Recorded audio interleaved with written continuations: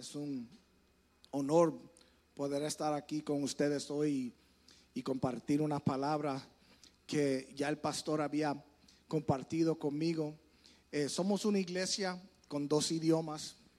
Nuestro pastor Luis Burgos es un gran amigo, un gran pastor y dáselo fuerte, ¿verdad? Aunque sé que él va a ver después, pero ¿verdad? El pastor Jonathan también Colón, ¿verdad? Que no pudo estar con nosotros, dáselo fuerte, ¿verdad? Son gran amistades, gran hombres de Dios que realmente tengo un gran respeto para ellos. Y quiero dar las bienvenidas, a aquellos que están viendo a través de las redes, aquellos que están aquí por primera vez. Te damos la bienvenida, es un honor tener tu presencia aquí con nosotros. Esperamos que Dios hable a su vida y bendiga su vida de una manera especial.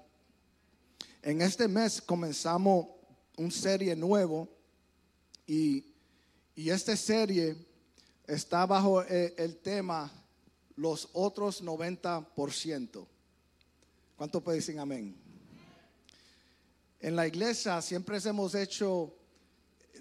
hemos practicado y enseñado, ¿verdad? Que se da el 10%. ¿Verdad? Que debemos de practicar dando el 10% de los bienes. El que no sabe que los diezmos son, ¿verdad? Cuando usted separa los primeros 10% de su bien para dárselo a la obra de Dios y ponemos a Dios primero de esa forma. Algunos que dicen que no es algo que debemos de practicar, que eso es en el Viejo Testamento, pero te puedo decir que siempre lo ha practicado y Dios nunca me ha fallado. Dios nunca me ha fallado y sin embargo han abierto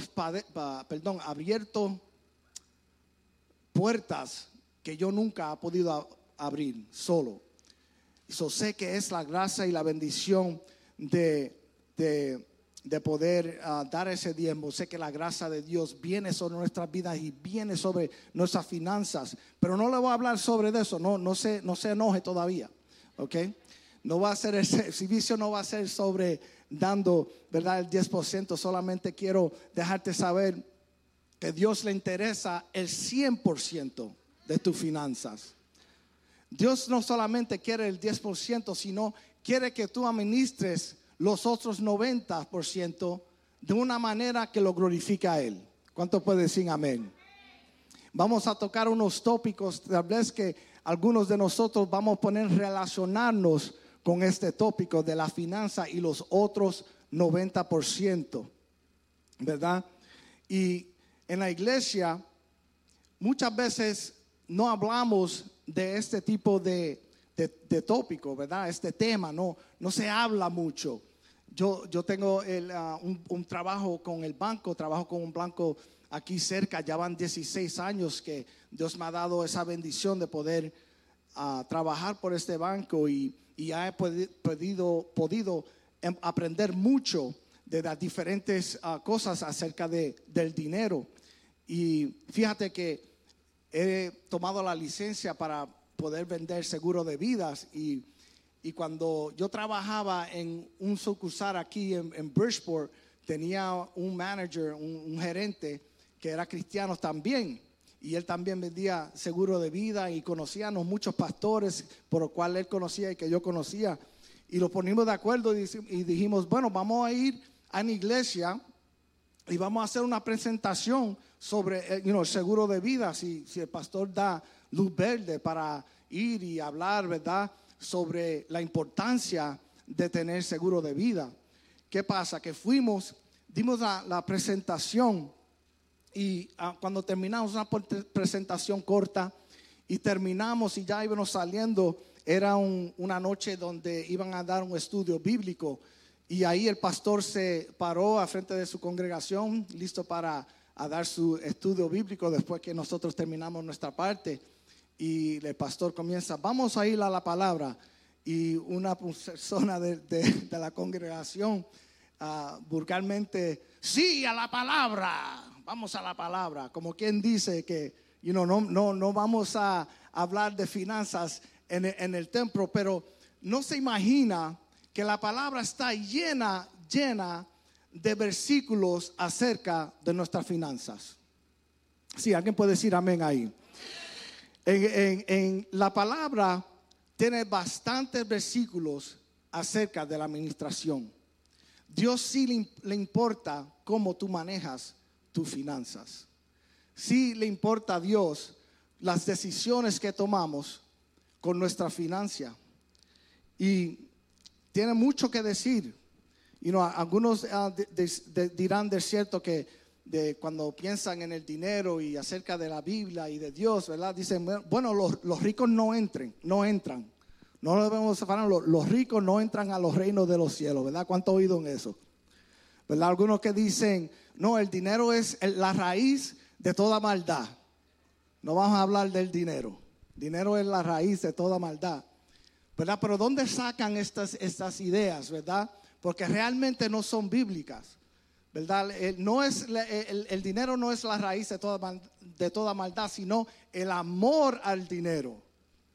El amor al dinero es la raíz de toda maldad, ¿verdad? Los ricos no entran. Bueno, se le hacen difícil, dijo el Señor, cuando vino un joven rico y le dijo, bueno, Jesús, yo he hecho todo bien, he mantenido los mandamientos, he hecho todo las reglas que tenemos y quiero saber qué más me falta para entrar. Y el Señor le dijo, ¿sabes qué? Vende todo lo que tienes y entrégaselo a los pobres. Y dice la palabra que el joven se fue triste. Y ahí Dios dijo, se le hacen difícil a los ricos entrar a los cielos. ¿Por qué? Porque se identifican mucho con el dinero. O sea, el dinero es si el dinero no tiene identidad en algunas ocasiones. Y eso no es lo que le agrada a Dios, sino tienes que manejar el dinero y no dejar que el dinero te maneje a ti. Es una diferencia. Y entonces seguimos en este sermón y enseñanza. Vamos a entrar en muchas diferentes escrituras y vamos a llamar el poder de planificar. Sí, vamos a hablar de unos principios financieros establecidos en la Biblia y específicamente lo vamos a enfocar en el poder de planificar. Alguien diga poder en el planificar. Sí, alguien tiene que entender eso, que hay poder en la planificación, que hay sabiduría cuando nos sentamos y nos podemos planificar bien los bienes que Dios nos ha dado. Entonces vemos aquí que Dios bendice a la persona que da alegremente. Dios bendice a la persona que da alegremente. Y entonces esta enseñanza va a asumir que ya nosotros estamos con esa fundación o ese principio de que ya sabemos que Dios bendice al que da alegremente. Y lo vamos a enfocar en qué sucede después. Porque no es suficiente dar, ¿verdad?, su diezmo, su ofrenda, ¿verdad?, de sus bienes y decir, bueno, ya Dios va a bendecir lo otro, puedo hacer lo que me da la gana, ya cumplí con Dios, ya cumplí con ese, ¿verdad?, ese requisito o eso algo que tú te has comprometido a hacer y decir, bueno, ya lo resto lo manejo yo, como yo crea. Entonces lo vamos a enfocar en ese aspecto. No podemos dar el diezmo y ofrenda y descuidar los restos, ¿verdad? Tenemos que saber que el reino de Dios es primero y entonces Dios añade los restos de las cosas. Pero cuando buscamos el reino de Dios y su justicia, no solamente es su justicia, ¿verdad? La justicia. ¿Sabes qué? Hay justicia cuando manejamos dinero. Hay justicia cuando vas a hacer negocios. Hay un aspecto de justicia. Hay un aspecto de mentalidad de reino cuando estás aún gastando su dinero. Quiero compartir unos datos de la condición financiera de muchos en este país, de los americanos, de nosotros que somos americanos viviendo aquí, la mayoría de los hogares no tienen ahorrado $1,000 en caso de una emergencia. La mayoría. Un 40% de adultos no tienen aún $400 para una emergencia. Entonces eso habla a nuestra condición financiera, estos datos, y los debemos de incomodar un poco y pensar, bueno, ¿cuál es el plan de Dios? Debemos de pensar bien que cuál es el propósito y el poder de Dios, ¿verdad? Lo que Él quiere hacer con nuestra vida. ¿Qué es lo que Él quiere hacer con nuestra vida? ¿Cuál es su voluntad con nuestras finanzas? Cristo dijo que vino a dar vida en abundancia. Y no debemos afanarnos para ser ricos, pero debemos ser buenos administradores de lo poco que tenemos. Voy a decir eso otra vez. No debemos de afanarnos para ser ricos, pero debemos de ser buenos administradores de lo que Dios nos ha dado, lo poco o lo mucho de lo que Dios nos ha entregado. La sabiduría viene de Dios. ¿Cuántos lo saben? La sabiduría en nuestra capaz viene de Dios, es un don de Dios. Y el éxito no se cumple con esperanza. El éxito no se cumple con solo esperanza. El éxito se obtiene cuando ejecutivas un plan alcanzable. Muchas veces tenemos planes que no son alcanzables. Nos proponemos hacer cosas que realmente no es alcanzable de acuerdo de los bienes que tenemos. Y Dios es un Dios de planes, un Dios preciso, un Dios de preparación. ¿Cuántos lo saben? Esas son las cualidades, las características del Señor, de Dios. Se sienta y planifica. Dios tiene un plan para nuestras vidas. Dios es un Dios de orden. Y Dios quiere que nosotros nos conocemos a Él mejor, o sea, que nos conozca a Él mejor, que seamos más como Él. Y Jesús habló en una canción la importancia de planificar. Si vamos ahí a la palabra, a Lucas capítulo 14, versículo 28, vas a encontrar una parábola. Y claro, Jesús estaba hablando de cómo debemos de costar el costo de servirle a Él. Pero también la palabra se describe verdades de una persona que tiene un deber de hacer presupuestos. Ahí en Lucas 14 dice, versículo 28, si quieres ir ahí un momento, Lucas 14, versículo 28. Si alguno de ustedes quiere construir una torre, no se sentará primero a calcular los gastos y comprobar si tiene bastantes recursos para terminarla.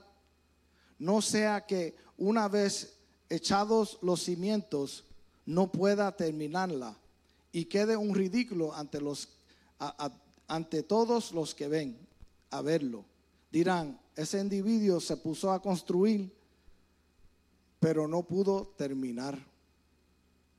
Dice versículo 28, calcula los gastos. Nosotros debemos de calcular nuestros gastos mensualmente, cómo le pagan, si sea semanalmente o cada 2 semanas. Pero tenemos un deber de sentarnos y calcular nuestros gastos mensualmente.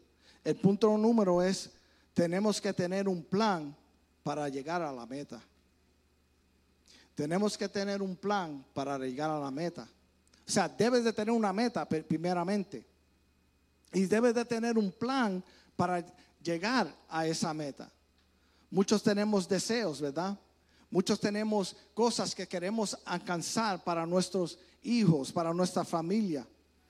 Y debemos de saber qué es lo que sucede con los otros 90%. O sea, si ahora mismo no sabemos en qué gastamos el mes pasado, en qué se fue el dinero, no estamos siendo buenos administradores. ¿Cuánto puede decir amén?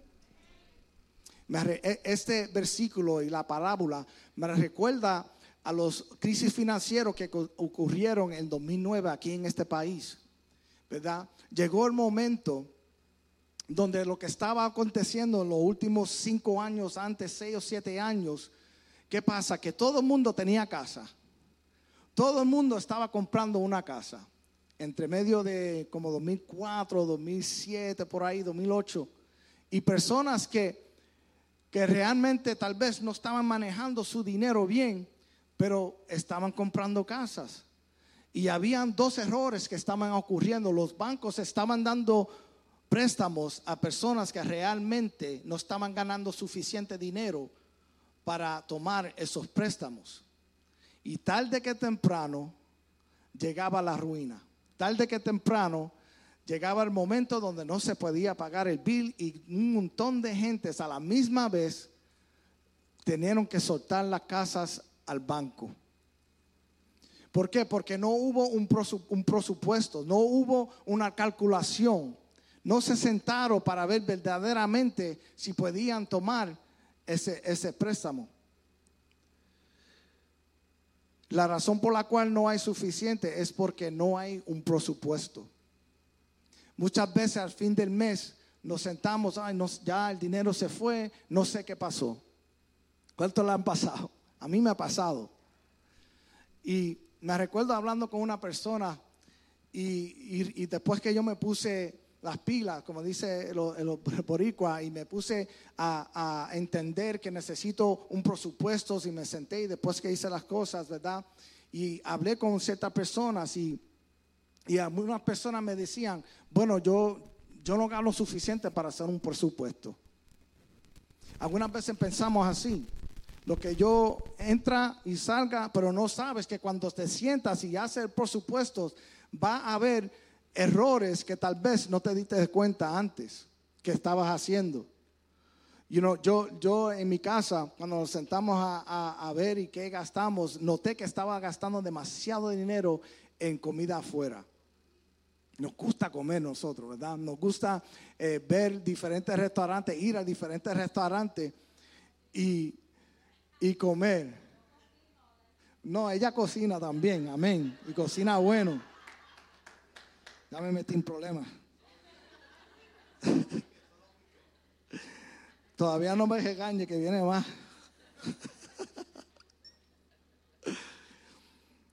Si tú vas a Proverbios, capítulo 27, versículo 23, ahí vas a encontrar un versículo que tienes que pensar bien a qué se está refiriendo. Proverbios 27, versículo 23 dice: conoce bien el estado de tu ganado y presta atención a tus rebaños. ¿Qué está diciendo? Que antes se bregaba con diferentes, no se bregaba tanto así con dinero como nosotros, sino a mucha gente tenían sus fincas, ¿verdad? Tenía sus rebaños, ¿verdad? Y ese proverbio nos advierte que debe estar pendiente de qué está sucediendo con tus bienes. ¿Cómo están las condiciones de tus bienes? ¿Qué son, verdad? Preparándote por si acaso se daña el carro. Esas son cosas que suceden. Preparándote que ya mismo vienen los impuestos de las propiedades. Ahora en este mes tenemos que pagar los impuestos de las propiedades. Pero ya nosotros sabíamos eso hace ya mucho tiempo ya. Algunas veces llegamos y llegó el mes de julio, ahora llegó el gasto de los taxes, no tengo suficiente. Eso son cosas que debemos de planificar, saber el estado de nuestro rebaño. El trabajo no se acaba con el plan. Esa parte es la parte fácil, ¿verdad? El plan, hacer el plan es la parte fácil. Sentarnos, ok, esta es la entrada, esto es lo que tenemos este mes, esto es lo que vamos, ¿verdad? Estos son los gastos que tenemos. Esa parte es fácil. Seguir el plan, ahí donde se requiere la disciplina. Ahí donde está el detalle. Porque hacer el plan, cualquiera lo puede hacer. Esa parte es la parte fácil. ¿verdad? Nosotros usamos en nuestra casa, nosotros usamos un programa que se llama Mint. Y ese programa pues permite que tú hagas un presupuesto. Vamos a gastar tanto en la luz, vamos a gastar tanto en gasolina, vamos a gastar tanto en cuando vamos a salir, ¿verdad?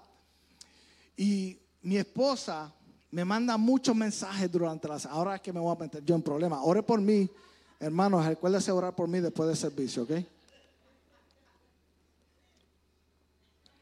Siempre me está mandando un mensaje. Oh, necesitamos esto.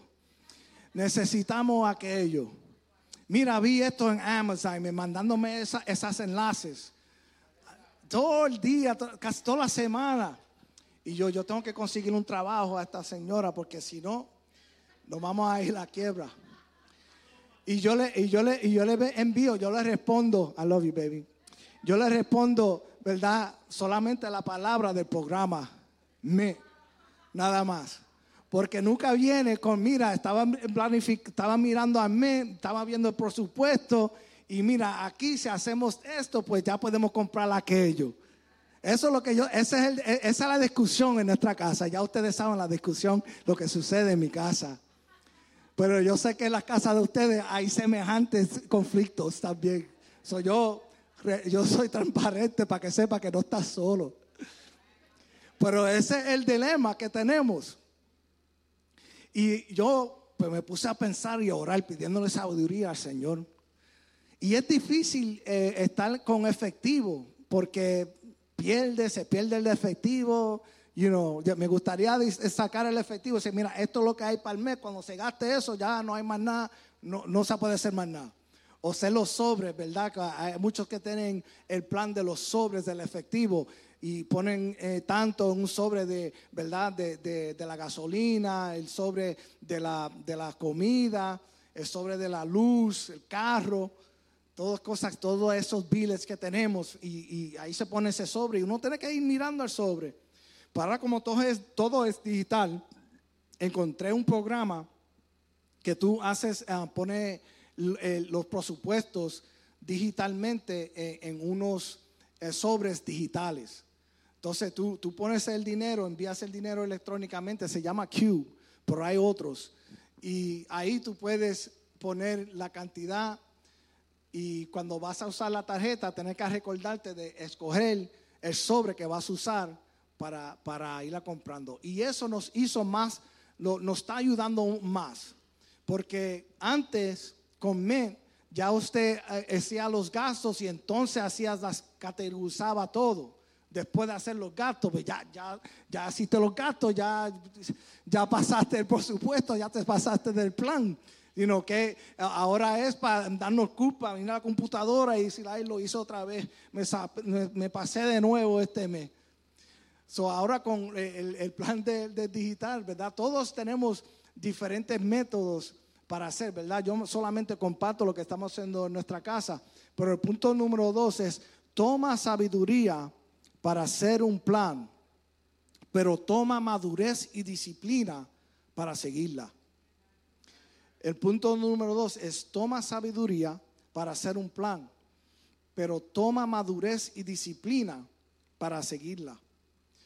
Cuando somos disciplinados, cuando somos disciplinados, los impulsos no los maneja. ¿Qué sucede muchas veces? Que cuando recibimos nuestro pago, recibimos nuestro cheque, algunas veces recibimos, ¿verdad? El refund de los impuestos, ¿verdad? Lo que nos reembolsan el gobierno después que hemos pagado durante el año, hace las planillas, viene el cheque de $4,000, ¿verdad? Ahora vamos a comprarnos los Jordan, ¿verdad? Vamos a comprarnos la televisión, el último teléfono, ¿verdad? Ciertas cosas. Y cuando vinimos atrás, miramos, se rompió el teléfono, ya los Jordan no sirven, ¿verdad? Y ya salieron otra televisión nueva, ya no quiere la que tienes. Entonces esas cosas son gastos que no estamos planificando. Y cuando vemos el dinero los ciegamos, ¿verdad? Y cuando llega el tiempo, ¿verdad? De que, ya están hablando de diezmo de nuevo y de la ofrenda. Yo no tengo para dar a la iglesia. Ouch. No me crucifiquen. Quiero decirte que Dios quiere un plan y disciplinar a nosotros. Dios quiere que nosotros vivamos una vida de disciplina, una vida de madurez, una vida donde nuestras emociones y los impulsos no nos dirigen, sino que somos un pueblo sabio, un pueblo maduro, y que no está siendo buenos mayordomio, ¿verdad? Tener buen mayordomio de lo que Dios, de los bienes que Dios nos ha dado. Cuando tenemos madurez, sabemos poner prioridades, económicamente responsable. Tenemos que ser responsables. Y no se trata de tanto de con lo que tenemos. Debemos de ser, sea poco o sea mucho, debemos de ser responsables de lo que tenemos. Yo trabajo en un banco y como le dije anteriormente, y veo muchas cosas. Veo personas que ganan suficiente dinero, pero todavía no le alcanza la vida que llevan. Veo personas que aún lo poco que tienen, pagando cargos por sobregirar la cuenta, que no es justo. Personas gastando $500, $600 al año en cargos porque no supo lo que había en la cuenta y escribió el cheque o pasó la tarjeta. Lo ha visto. Y de la misma manera que somos bondosos con nuestros bienes, ¿verdad? Y damos a la iglesia también, ahí uno debe de calcular también los ofrendas. Les digo una historia rápidamente. En la oficina primera que yo había trabajado, tenía una compañera de trabajo que también era cristiana, y nosotros nos sentábamos en un escritorio y llegó un cliente, un dueño de negocios, y dijo: mire, averígüese ahí, vine a depositar un efectivo porque me caí bajo el espíritu y escribí un cheque ahí a la iglesia bien grande y ahora rebotó. Y la hermana me miró así, pues, y la hermana era atrevida, la hermana era bien atrevida. Y dice: ese no era el espíritu de Dios, no me venga con eso.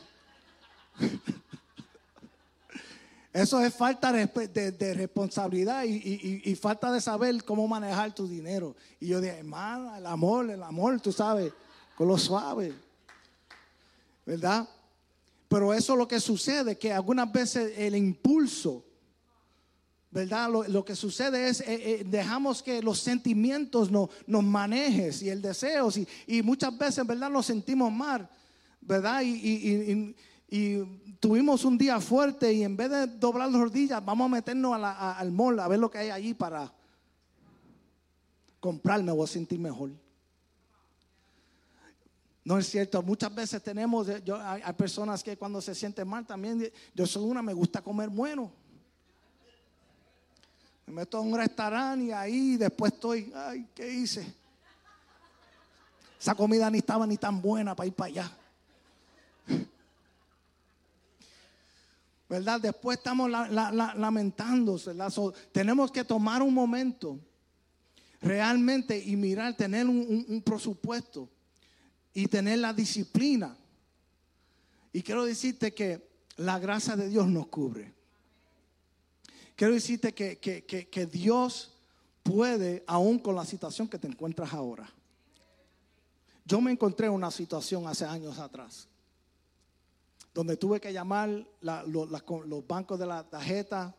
Vamos a hacer negocio, bájame ese interés un poco, que te quiero pagar, pero bájame ese interés, ¿verdad? Tenemos que usar la sabiduría, ponerlo serio de salir de nuestra situación y hablar con personas, ¿verdad?, que tal vez tienen el conocimiento que nos pueden ayudar a salir adelante. He visto personas en el banco que tú los ves empujando una de esas, unos carros de comida o de compras, los carritos de compra. Y yo veo a esa señora con la comprita de compra mirando por mi oficina. ¿verdad? Entra, no, la señora a lo mejor quiere café. Entra, se sienta a la oficina, averígame, quiero hacer un depósito. Y cuando miro el de eso, una gran cantidad. Porque no, una persona con poco a poco ha podido honrar disciplinadamente, con su disciplina, poco a poco. Tenemos que tener madurez y dominio propio para ejecutar el plan. Proverbios 20, versículo 17. El que ama el placer se empobrece. Eso lo dice Proverbios 20, versículo 17. El que ama el placer se empobrece. El quien ama vino y perfumes no se hará rico.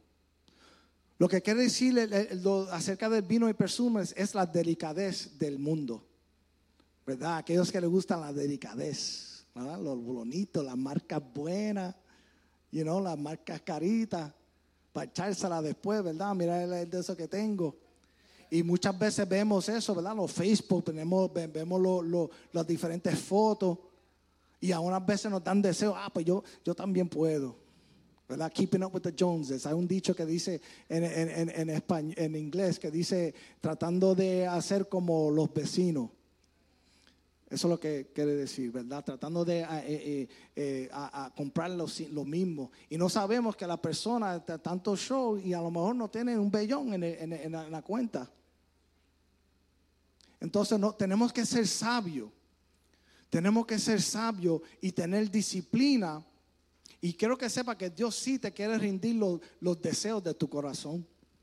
Dios sí te lo quiere darte el placer. O sea, le agrada a Dios darte esos deseos que tú tienes, ¿verdad? Pero todo en su orden. Dios quiere todo disciplinado, ¿verdad? Correctamente planificado. El dominio propio y madurez son las características necesarias para ejecutar un plan. Proverbios 6 dice, mira las hormigas, perezoso. Perezoso quiere decir como vago. Dice, mira las hormigas, vago. Observa su conducta y aprende. Aunque no tiene jefe, ni inspector, ni gobernante, prepara en el verano su alimento. En tiempo de siega amanece su comida. ¿Qué está diciendo? Observa la hormiga y mira cómo ellos guardan en el tiempo, ¿verdad?, de la cosecha.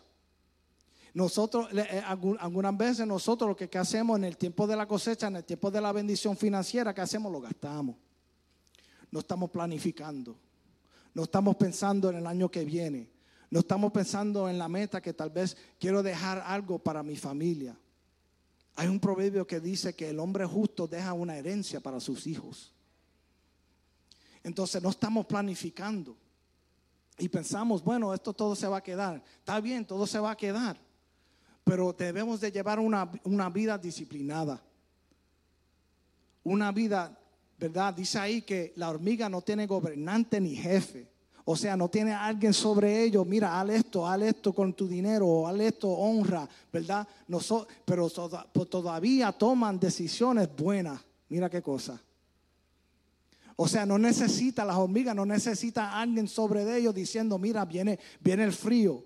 O sea, vienen las vacas flacas, como dijimos nosotros. Tenemos que planificar para las vacas flacas. Si a lo mejor no hubiera oído la historia, hubo una historia donde rápidamente Josué le dio una interpretación a un rey, al faraón, y la historia era que iban a haber 7 años de abundancia y 7 años de escasez. Y en el sueño las vacas eran gordas y las vacas eran flacas en el tiempo de escasez. Tenemos que planificar. Josué es una persona que pudo planificar para ese país de una manera que se hizo ricamente, que todos los otros países tuvieron que venir a Egipto porque llegó la escasez y no tenían para comer. Sin embargo, Egipto tenía ya todo preparado. ¿Por qué? Porque planificaron. Tenían el hombre de Dios al frente de ellos planificando. Y eso es lo que tenemos que hacer, iglesia, planificar. Dueños de negocios, aquellos que trabajan con fuertes trabajos, ¿verdad? Trabajando afuera, levantando sacos de cemento, ¿verdad? Haciendo esa. Mira, papi, va a llegar el tiempo donde no vas a poder cargarle esa bolsa. Va a llegar el momento, hermano, donde no vas a poder trabajar fuertemente como lo estás haciendo ahora. Tenemos de pensar ya que somos jóvenes y tenemos la fuerza de qué sucede después que nosotros lleguemos al tiempo donde ya no vamos a trabajar. Estas son cosas que no estamos hablando. Yo tengo el privilegio de sentarme en otra organización. Soy parte de los miembros de dirigición, the board members. Somebody help me. Los sentamos ¿verdad? Para dirigir esta compañía. Es una compañía es una compañía que no es de ganancia, sino es una compañía que da servicio a la comunidad, ¿verdad? Perdón. ¿Ah? No te escucho. Perdón. So, lo sentamos ahí. I'm sorry, baby, I can't hear you. So, en esta organización hacemos cosas en la comunidad. Y eso que tú estás haciendo, comunidad. Caridad. Yo no conozco esa palabra, mi amor. Me vas a tener que enseñar después. Enseña después. La cosa es que no. Bien. Oh, bien, viste, ya aprendí. So, ¿qué sucede? Que nosotros tomamos una decisión de cambiar el plan de retiro para esos empleados. La organización estaba dando una parte para cada empleado que trabajaba por esa compañía y quisimos dar más y se hicieron un cambio donde si tú das un porcentaje, y muchas compañías hacen eso, la compañía por la cual yo trabajo, si tú das un porcentaje, un 4% de tus ingresos, pues ellos te dan 4%. Pero este dinero es para el retiro. ¿Y qué pasa? Que como no estamos planificando, ¿verdad? Necesitamos cada dólar, que tenemos que gastar cada dólar que entra, que ni siquiera queremos dar 4% cuando ellos nos están dando 4% más, gratis. O sea, ese dinero te lo están dando gratis. Si tú pones 4%, la compañía te da 4% más. ¿Y cómo es posible? Cuando hicimos ese cambio y notamos que la gran mayoría de los empleados no estaban tomando ventaja de ese privilegio. ¿Por qué? Porque hay una falta de administración. Hay una falta de administración que eso no la alcanza. So, iglesia, es importante tener sabiduría. Proverbios 24 dice: con sabiduría se edifica una casa y con prudencia se afianza. O sea, que se establece. Con conocimiento se llenan las cámaras o los cuartos de todo bien preciado y deseable. Es con la disciplina y diligencia que se llega a cabo los sueños y los planes. Se me está acabando el tiempo. Proverbios 13 dice: riqueza efímera mengua. O sea, cuando uno recibe riqueza rápida, hace un negocio y rápido llega el dinero, o you got a get rich scheme, ¿verdad? Algo que donde tú haces algo, no te costó mucho, no te costó nada y recibes un montón de dinero. Dice ahí que la riqueza efímera mengua, o sea que baja. Quien reúne poco a poco prospera. La persona que es diligente y reúne poco a poco, dice ahí Proverbios 13, que mengua. Si alguien me puede ayudar con la música. Punto número 3. Dios no bendice sueños sin práctica, sino la práctica es que desarrolla los sueños. ¿Cómo Dios va a bendecir un sueño si no tienes algo en práctica para llegar a ese sueño. Aún Dios es en la práctica. Es en la práctica que puedes desarrollar el sueño. Puedes llegar a la meta. Es en la práctica, poco a poco. Es tu dedicación y diligencia que prepara el camino seguro. Proverbios 21 dice: proyectos diligentes, ganancia cierta. Diligente, un proyecto diligente. O sea, hay que ser diligente. ¿Qué es diligente? Es que lo vas a hacer todos los días. No un mes sí y un mes no. 2 meses sí y 3 meses no. Como yo con el gym. Así mismo soy. Voy una vez. Estaba mirando los otros días. ¿Cuántas veces yo he ido al gym este año? ¡Qué bochorno! Fui una vez, me encendí 2 o 3 semanas. Estaba yendo 3 veces a la semana, como por 3 semanas. ¡Pah! Bueno, ya esto está. Y me levanté tarde ya un día, ya el segundo día, ya se me quitaron las ganas. 5 meses después, wow, porque yo estoy pagando a esta gente, eso es parte del presupuesto ahí, dinero botado, ¿verdad? Eso es el ser diligente, cuando podemos ahí hacer, cuando duele, cuando no tienes las ganas, cuando no tienes el deseo, ¿verdad? Ahí es cuando uno tiene que ponerte las pilas. Ahí es donde tú tienes que, ¿verdad?, asegurarte y decir, bueno, mirar la meta de nuevo. Llamar a fulano que puedes confiar en él y decirle, mira, no tengo ganas hoy. Que te puedan animar, que te digan tú puedes, ¿verdad? Necesitamos gente a nuestro alrededor que nos digan tú puedes, vas a llegar. No lo hagas. A lo mejor te dicen, te voy a sacar yo a comer, yo te saco a comer hoy. A lo mejor te dicen. Tenemos que tener esas amistades. El poder está en el planear. Hay poder en la planificación.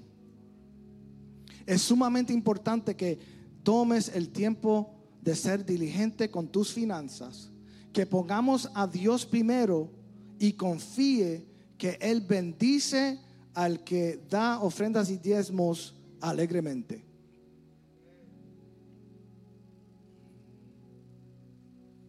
Pongamos a Dios primero. Te puedo decir que en estos 20 y pico años que he recibido al Señor, he cometido errores financieramente grandes. Un día nos platicamos, un día se acerca y yo te cuento la historia. Ya se me acabó el tiempo, no le voy a decir mucho.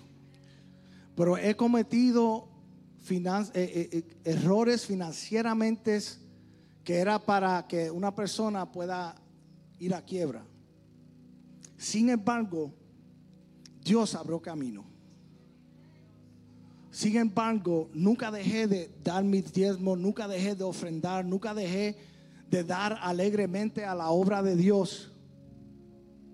¿Y sabes qué? Que Dios nos muestra nuestros errores. Eso es una gracia que Dios da.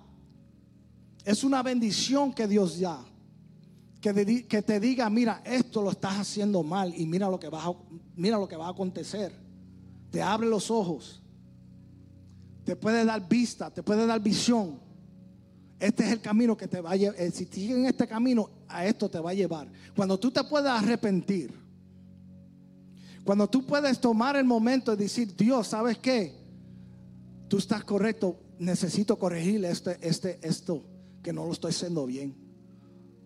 Llega el momento y Dios dice, ok, ahora voy a trabajar yo. Porque ya vivimos una vida de arrepentimiento. No una vida perfecta, sino una vida de arrepentimiento. Y cuando llega ese momento, ahí donde Dios dice, aquí me puedo meter yo. Aquí yo puedo hacer algo.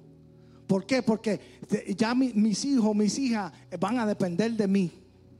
Están viendo que van a cambiar. Están viendo ahora el plan que tengo. Ahora me están conociendo más.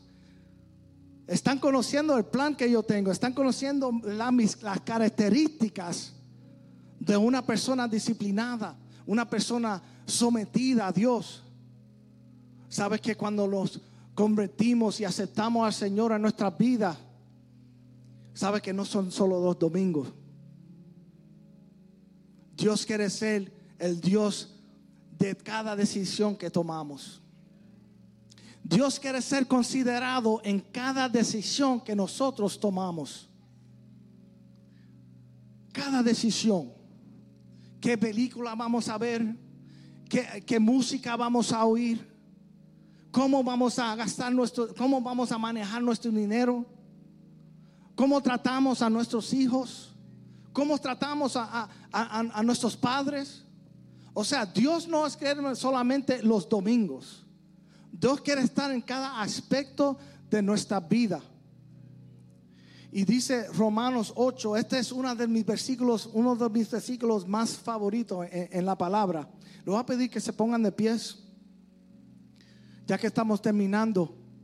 Romanos 8, versículo 32, dice: el que no escatimó a su propio hijo. Escatimó es que no lo guardó, no lo detenió. El que no escatimó a su propio hijo, sino que lo entregó a la muerte por nosotros, ¿cómo no va a hacernos el don de todas las cosas juntamente con él? O sea, si Dios no aguantó su hijo para nosotros, ¿cuánto más él nos los dará a nosotros? Si tú vienes a donde mí, o si alguien viene a donde mí, o si aún un ángel viene a donde mí y me pide mi hijo, difícil. Pero dice Dios, yo le doy lo que sea antes de dar mi hijo. Y esto es lo que este versículo está diciendo. Dice: si Dios no aguantó su hijo para nosotros, ¿cuánto más no nos dará? Quiero que tú sepas que Dios quiere estar ahí en cada aspecto de tu vida. Que Dios no solamente dio su hijo no es por nuestros pecados, pero Dios también dará sabiduría para manejar tus bienes. No solamente dio su hijo, pero también te quiere dar la madurez para tomar decisiones buenas. No solamente dio su hijo, te quiere dar la gracia para salir aún del problema que te encuentras ahora. Dios quiere darte todo. Dios nos ha entregado todo. Si lo puedes creer, la iglesia, en estos momentos. Aleluya. Quiero tomar este momento, se lo podemos poner en comunicación. Quiero bendecir a las personas que están viendo a través de las redes sociales. Quiero dejarte saber que las finanzas, manejando las finanzas mal, aún puede causar un quebranto de un hogar. El tema de las finanzas es un tema importante, iglesia. El enemigo quiere que nosotros malgastemos el dinero. El enemigo quiere romper matrimonios. Y esa es una de las herramientas que el enemigo puede usar si no la administramos nosotros, si no tomamos dominio propio nosotros, si no lo manejamos, no va a manejar nosotros. Y yo creo que Dios siempre da alerta. Yo creo que siempre Dios da gracia. Yo creo que siempre Dios da misericordia. Y llega el momento donde te jala y te dice: mira, hijo, hija, esta es la forma correcta. Vamos que voy contigo. Vamos que estoy contigo. No hay una montaña muy difícil. Podemos decir a la montaña, en el nombre de Jesús, que se quite de nuestro camino. Pero va a tomar valor, va a tomar diligencia, va a tomar madurez. Y más que todo va a tomar dominio propio, que es un fruto del Santo Espíritu.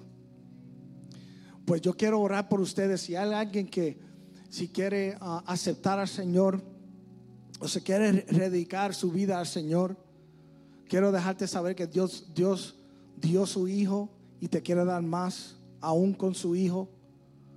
Te quiere no solamente que seas salvo, pero que seas una persona de influencia, una persona de buen carácter, una persona que sea una buena administradora o administrador. Si hay alguien aquí, puede levantar tus manos donde tú estés. Aleluya. Si estás viendo a través de las redes sociales, puedes enviarnos un mensaje. Padre nuestro, te queremos pedir, Señor, te debemos dar gracias, Señor. Gracias por tu palabra. Gracias por tu dirección. Gracias por la sabiduría que encontramos en ella. Padre, te pido por cada persona en este lugar. Cada persona, Señor, que está teniendo ansiedad por sus finanzas. Cada persona que ha huido este tema de finanzas, Señor.